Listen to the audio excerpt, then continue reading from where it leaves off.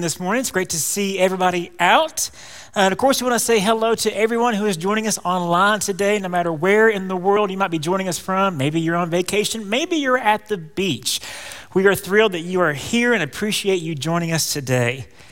Well, hey, if we haven't had a chance to meet yet, my name is Jason Elliott, and I actually serve in our student ministry here at the church. I get to work with our middle schoolers and volunteer with our high schoolers every single week. And occasionally I have the privilege of getting to come up here and bring the message on a Sunday morning. Well, last week, Andy kicked off our new series that we're going through the book of Judges. And this morning, we're going to be taking a look at one of the more unique judges that God raised up. If you have your Bibles with you, which we always encourage you to bring, you can turn over to Judges chapter 3.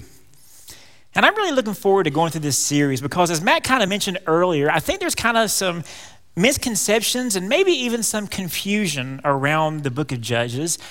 For example, and y'all, I wish I were joking when I told you this, but I'm not. But whenever I was a little kid and we would talk about the judges in the Bible, I would always picture them as being the judges as we know them now in the courtroom. So I would picture these judges in their robes and their white wigs fighting their enemies with their gavels. And well, it turns out that I was pretty wrong about that. And the judges that we're talking about in this series are a little bit different. So in this series, you can kind of think of the judges that we're talking about maybe a little bit less like Judge Judy and a little bit more like a Conan the Barbarian character, right? So let's start off this morning right about the same place that Andy left off last week.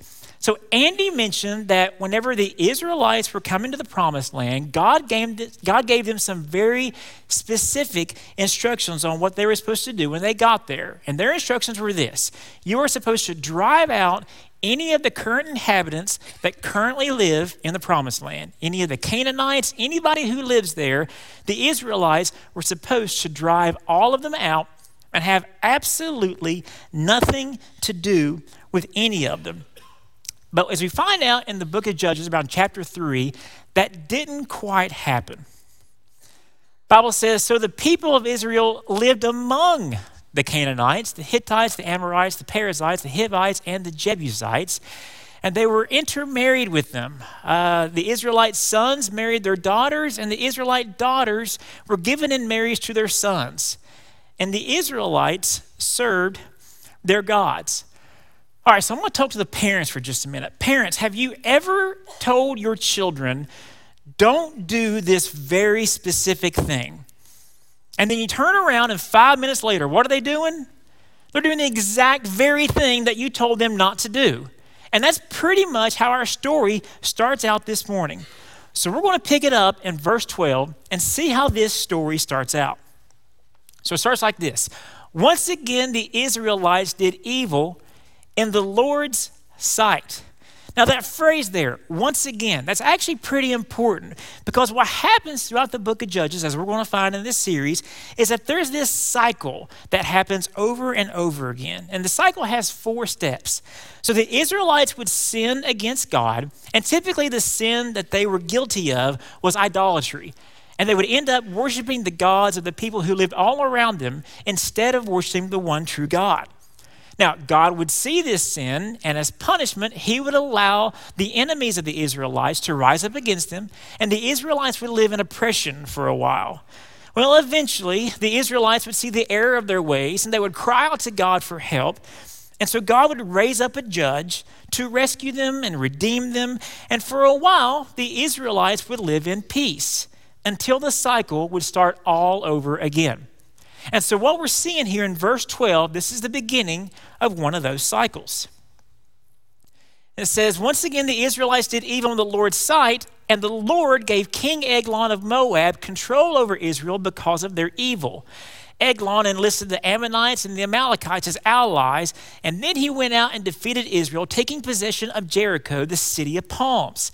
And the Israelites served Eglon of Moab for 18 years. All right, so the Israelites are living in oppression from this king named Eglon. And they've lived under this oppression for 18 years. Now, y'all, 18 years is a long time. So kind of put yourself in the Israelite shoes here, right? Some of them might not have even been able to remember what it felt like to live in freedom. And at this point, the Israelites have no hope that anything is ever going to get any better. And the Bible continues, it says this: "But when the people of Israel cried out to the Lord for help, the Lord again raised up a rescuer to save them. His name was Ehud, son of Gera, a left-handed man of the tribe of Benjamin. The Israelites sent Ehud to deliver their tribute money to King Eglon of Moab." All right, so the Israelites called out for help to God, and God raised up a judge. This judge's name was Ehud, and there is something very unique about this particular judge. The Bible says that he was left-handed. Now, when I first read this in the Bible, I always thought that was a very peculiar thing that the Bible pointed out. Like, it just seems kind of odd for the Bible to call that specific thing out. Why is that in there? Well, let me add a little bit of context to this, all right? So back in biblical times, the right hand was seen as the hand of power and strength and all these good things. Matter of fact, Moses kind of talked about it in the book of Exodus. He said this: "Your right hand, O Lord, is glorious in power, and your right hand, O Lord, smashes the enemy. You raised your right hand, and the earth swallowed our enemies." So yeah, everybody always saw the right hand as very strong. And there was other things too. Matter of fact, in the Jewish tradition, when a guest would come over to someone's house, say for dinner or something, the guest always sat at the right hand of the host, because that was always the position of favor and honor. Peter kind of talked about this a little bit in the book of Acts, actually. He said, "Now Jesus is exalted to the place of highest honor in heaven at God's right hand." And we still kind of use that term today if you think about it, right? It's like saying someone is your right-hand man. That means you think very highly of them. So if the right hand means strength and honor and all of these good things, why do you think that the Bible specifically mentions that Ehud was left-handed? Well, because conversely, being left-handed back in biblical times was seen as something very bad. In the original language, the word for left-handed was iter, and that word meant a person obstructed or impeded in the use of their right hand. See, back then, people saw being left-handed as a very bad weakness, and they thought that the only reason that someone would ever be left-handed was because something was obviously wrong with their right hand. They saw being left-handed as a disability, or that you had a handicap of some sort. Matter of fact, saying that someone was left-handed back then was said with the same implication that someone had a physical disability, like saying someone was deaf or blind or left-handed. Those things were all put into the same category. So now that we kind of understand the context of why the Bible says that Ehud was left-handed, who was Ehud in this story? Well, Ehud was the guy who the Israelites picked to deliver the tribute money for Israel. So what was this? Tribute money was kind of like the payment that you had to make if you were living under oppression to a different king. And so the hope was that Israelites paid this tribute every year. Usually it was an annual payment. As long as Israel paid this tribute money every year, things wouldn't really get any worse for them. That was their hope. Now, things probably wouldn't get any better, but they hoped they at least wouldn't get any worse. And so Ehud gets chosen to be the guy to take this tribute money to the king. And so he's getting ready for this journey, and he's packing all this stuff up, right? And while he's doing that, he has an idea. The Bible says that, so Ehud made a double-edged dagger that was about a foot long, and he strapped it to his right thigh, keeping it hidden under his clothing. He brought the tribute money to Eglon, who was very fat. Y'all, I love this story. It's like that verse right there, that should be our Ridge Kids memory verse next week. You know what? I love this story. Like, it's full of these little odd details, right? First, we have this judge that the Bible tells us is left-handed. And now we have this king that the Bible goes out of its way to tell us how fat he is. Now, y'all, I can read your minds. I know exactly what you're thinking sitting there. You're thinking, all right, Jason, now for real, right? How fat was this guy, right? We're all thinking that. Let's just admit it. And I thought about what was the best way that I can convey this to you guys about this man's size. How big of a guy really was he? And I thought about it, and I think the best way that I could describe this is that we're talking about Jabba the Hutt here, y'all. Like, this is a very fat man, all right? All right, so the Bible says that Ehud, he made this double-edged dagger, and the blade on this thing is a foot long. Like, this is a gnarly blade. And he straps this dagger to his right thigh, and he hid this dagger under his clothing. But here's another oddly specific detail that the Bible tells us about this story, right? Why did Ehud strap his dagger to his right thigh? It just kind of seems odd to point that out. Well, think about it. If you were a warrior back then and you were carrying a sword or something and you were right-handed, it would actually be kind of awkward if you had your sword on your right thigh and you tried to draw it out. It wouldn't work very well. So most warriors, most fighters back then, when they were carrying a sword, and if you were right-handed, you would strap your sword or dagger to your left thigh. That way you could draw it across your body much more easily.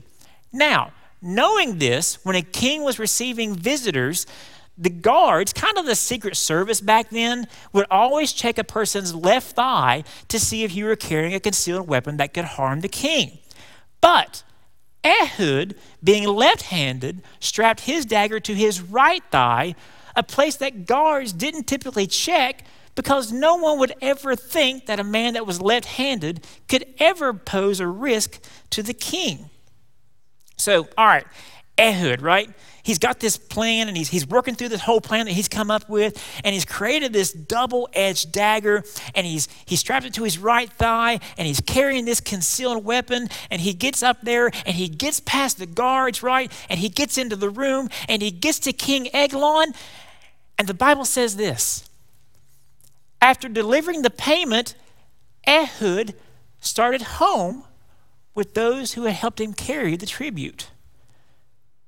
He didn't do anything. He never attacked the king. He never even drew his dagger out. He didn't do anything. And y'all, we don't know why. We don't know if he was scared in that moment. We don't know if he doubted himself or doubted his abilities. But he didn't do what he set out to do. He just starts walking home back to the life that they've lived for the last 18 years. But then it's interesting, the Bible tells us this point. It says that, but when Ehud reached the stone idols near Gilgal when he's walking home, he turned back.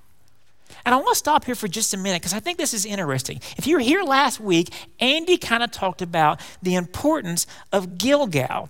See, Gilgal was very, very special to the Israelites, let's say, because Gilgal, back in Joshua chapter 5, that was where God reestablished his covenant with Israel.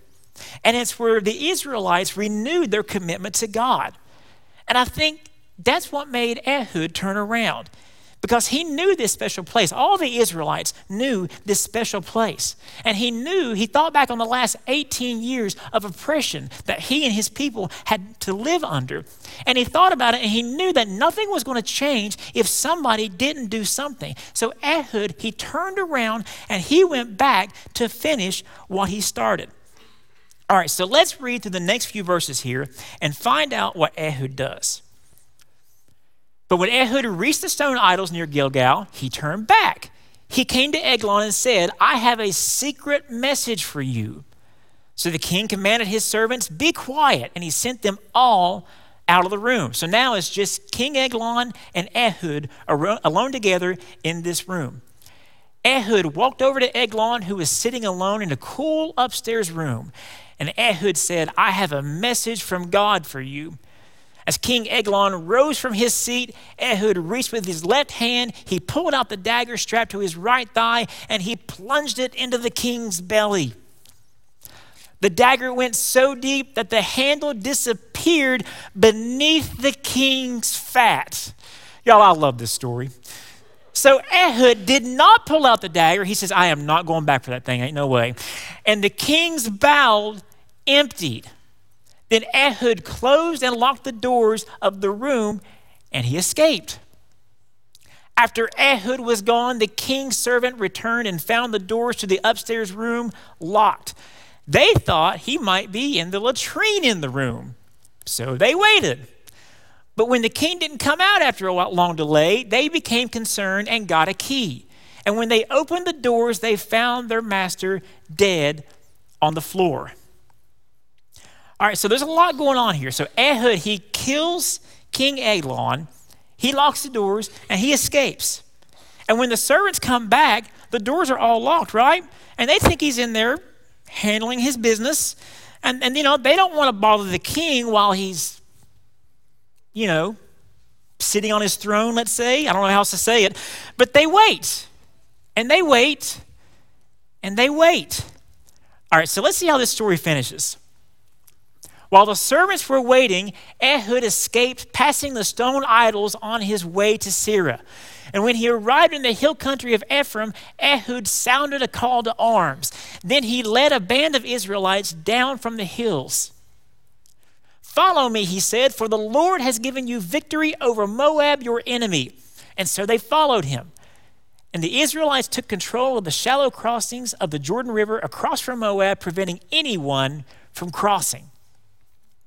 They attacked the Moabites and killed about 10,000 of their strongest and most able-bodied men. Not one of them escaped. So Moab was conquered by Israel that day, and there was peace in the land for 80 years. And a little note on that, the 80 years of peace that Israel experienced here is actually the longest period of peace that Israel ever experienced in the entire book of Judges. But none of that would have ever happened had it not been for a left-handed man who saw an opportunity where everybody else could only see a weakness. And I think that's one of the biggest things that we can learn from Ehud, is that God's strength comes through our weakness. I remember back whenever I was in 6th grade, I guess it was, our teacher wanted to play a game with all the students. And so he put everybody's name into a hat, and everybody in the room had to pick out a name.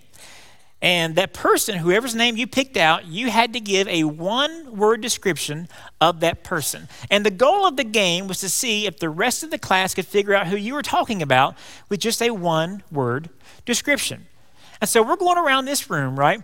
And it gets to my buddy. And my buddy, he has my name. And so he's sitting there, and he's thinking really hard. And then all of a sudden, he smiles. He gets this big smile on his face, like he's got the perfect word to describe me. And it gets to be his turn. And see, he tells everybody, and he shouts really loud. He says, "Wimp."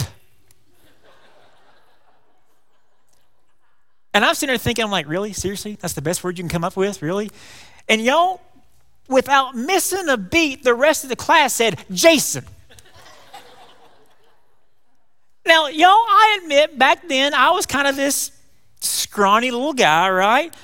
But y'all, I don't know what hurt worse, my buddy calling me a wimp, or the fact that everybody else in the class instantly knew that he was talking about me.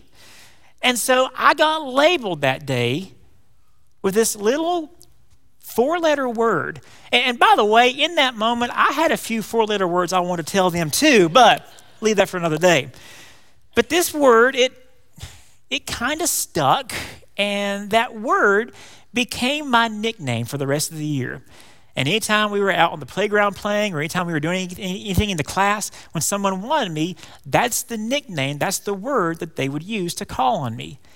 That label, or that name, that word, it became my identity. And y'all, if we're being real here for a minute, I think a lot of times we internalize the names or the words or the labels that the world kind of puts on us, right? We have these issues that we struggle with. We have these challenges that we face. We have these weaknesses that we're dealing with. And we kind of see them, they're so much a part of who we are, we kind of see them as a part of our lives and a part of our identity. But if I ask you a question, how would you finish this? I am something. How would you fill in that blank? You know, Ehud, he was labeled by the world. He was labeled as being left-handed. He was labeled as having a disability or a weakness, and everybody knew it. And maybe you feel like you've been labeled by the world because of some issue or some challenge or some weakness that you've dealt with for a long time too. for that blank, maybe you'd say something like, I am overweight. I am depressed. I am divorced. I am unemployed. Maybe it's a doubt that you have about yourself, like I am not a good enough parent, or I am not a good husband or wife. But you know what? I think we put so much emphasis on that blank. I think we put so much emphasis on how we see ourselves in these weaknesses or these struggles or these challenges that we completely miss the first two letters here, or the first two words. I am. I am. See, because I am, that's the phrase that God uses in the Bible to talk about himself, to describe himself. Because back in Exodus chapter 3, God told Moses, he said, Moses, I want you to lead my people out of Egypt, out of slavery, and into the promised land. And you know what Moses did? Moses started giving him all the reasons that he couldn't do it. He started telling God all about his issues, all about his struggles, all about his weaknesses. And he said, God, I'm unqualified to lead your people. And it was interesting what God told Moses. He said, Moses, go to my people and tell them that I am has sent you to them. And what God was telling Moses, he said, listen, Moses, I hear you, man. I hear you. I know all about your issues. And I know all about your challenges and your struggles and your weakness. And I know all of these things. But even knowing all of that, I still know that you are the person that I want to lead my people. And guys, that is the absolute best part of this, is because God sees us and our flaws differently than we do. Because if you read through the Bible, you will find that God has a history of taking flawed people and doing really amazing, huge, crazy things with them. David was told that he was too young, and he ended up being one of the greatest kings of all of Israel. Peter couldn't control his temper. He literally cut a dude's ear off. Like, there's some anger management issues that are going on there, right? But God used him to build Jesus' church. Rahab was known all throughout Jericho as a town prostitute. Samson, we're going to talk about him here in a few weeks, but man, he had an ego. Society labeled all of these people as having a weakness. But see, where they see a weakness, God sees an opportunity. And y'all, that's exactly why God sent his son, Jesus Christ, the way that he did. And you know what? A lot of people missed it. Because the Jewish people, they were absolutely looking for a savior, but they were looking for a warrior. They were looking for a leader that could rise up and get them out from underneath the Roman Empire. And the Greeks at the time, they were looking for a leader too, but they were looking for a philosopher that could come and enlighten them. But you know what nobody was looking for? Nobody was looking for a baby that was born in a manger. And nobody was looking for a savior who died on a criminal's cross. They thought that a savior should be strong and powerful and be able to overcome all these things, not have weaknesses like this.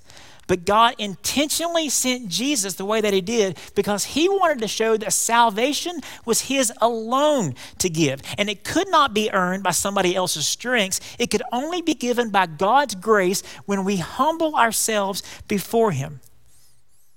And so Ehud, he was different. Everybody knew he was different. But I think that's exactly why God chose him to do what he did. It was through his differences, through his weakness that everybody saw, he could do things that other people couldn't do. All Ehud had to do was be willing to trust God through it all. And you know, I think that's the other big thing that we can learn from Ehud, is that in God's kingdom, availability is more important than ability. About 20 years ago, I remember thinking that, having this feeling that God was telling me it was time to get serious about my faith.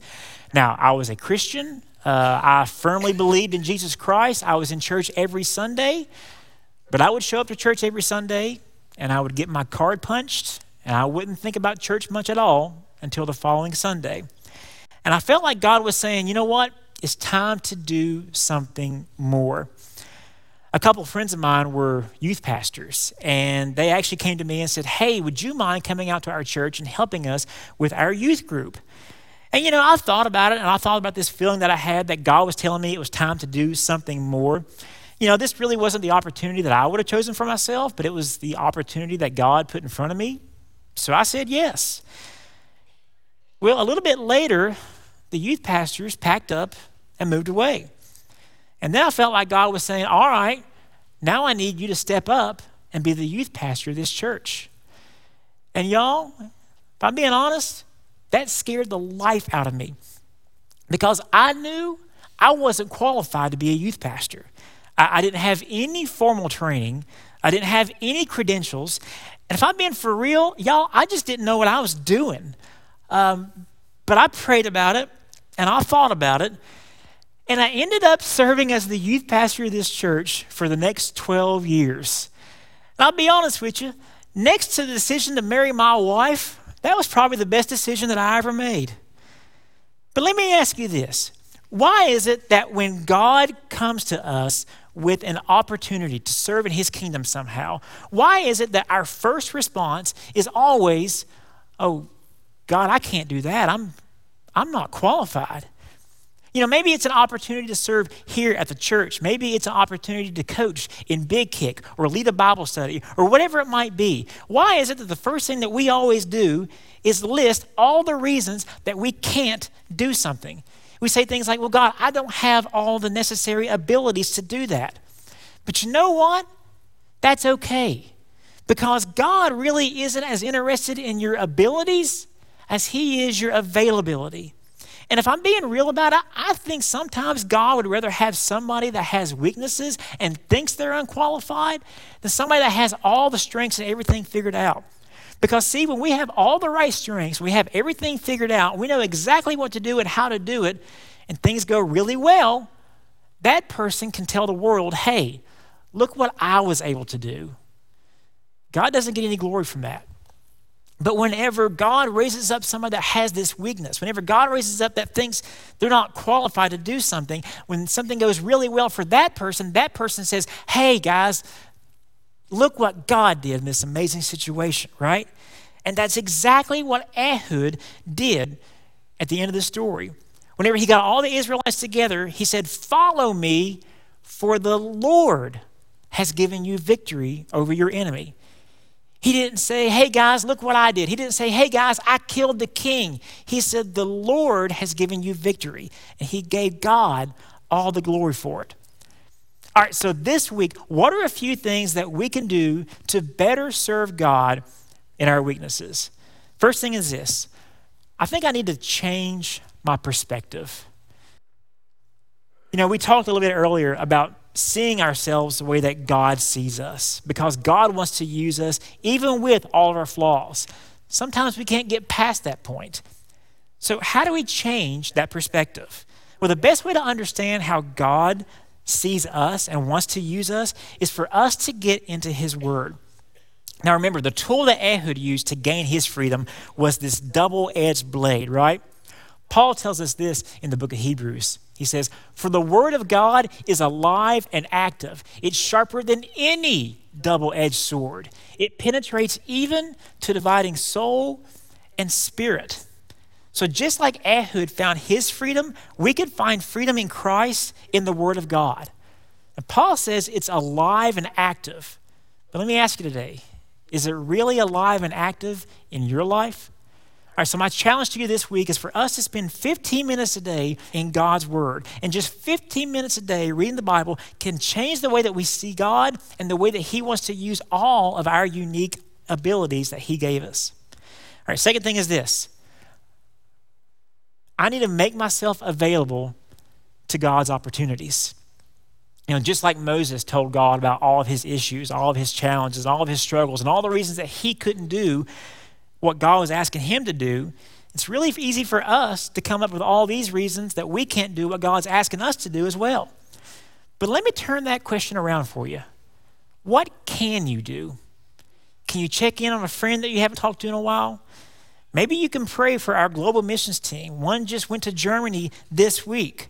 Maybe you feel like God's calling you to serve in our Rich Kids group or in our student ministry program. Maybe God's calling you to lead a home group. And I know some of these things can sound awful scary, But this week, let's be available to God and be willing to say yes to things, even when we might feel unqualified to do so. And the last thing is this: I need to trust God in my weakness. You know, I've been thinking about it while I was preparing this message, and I think that Ehud probably wondered why he was left-handed. I think that he wondered, why was he so different than everybody else around him? Because you know what? It can feel awful lonely whenever you feel like you're different, you're the outcast, and you don't understand why. But you know what? God had a purpose for his uniqueness. And God has a purpose for your uniqueness and mine as well. The Bible says that we are fearfully and wonderfully made. So this week, let's trust God and let him use us in all of our weaknesses and all the unique ways that he made us. Let me pray for us. God, I thank you so much for being here with us this morning. I thank you that you made us so unique. God, we sometimes struggle with the way that we are. We feel like we have a weakness. We feel like we have a struggle or a challenge that we try to get through. We don't know why we have those things. But God, we know that you use people in all of their flaws for your glory. God, I pray that this week you would let us trust you through those times. And when we don't understand why we're going through certain things or certain obstacles, we know that you have a plan far greater than anything we could fathom. We pray that we would trust you through those times. God, be with us this week. Keep us all safe. In Christ's name, amen. Don't forget to pick up your Judges reading guide as you leave today. You guys have a fantastic week. We will see you next time.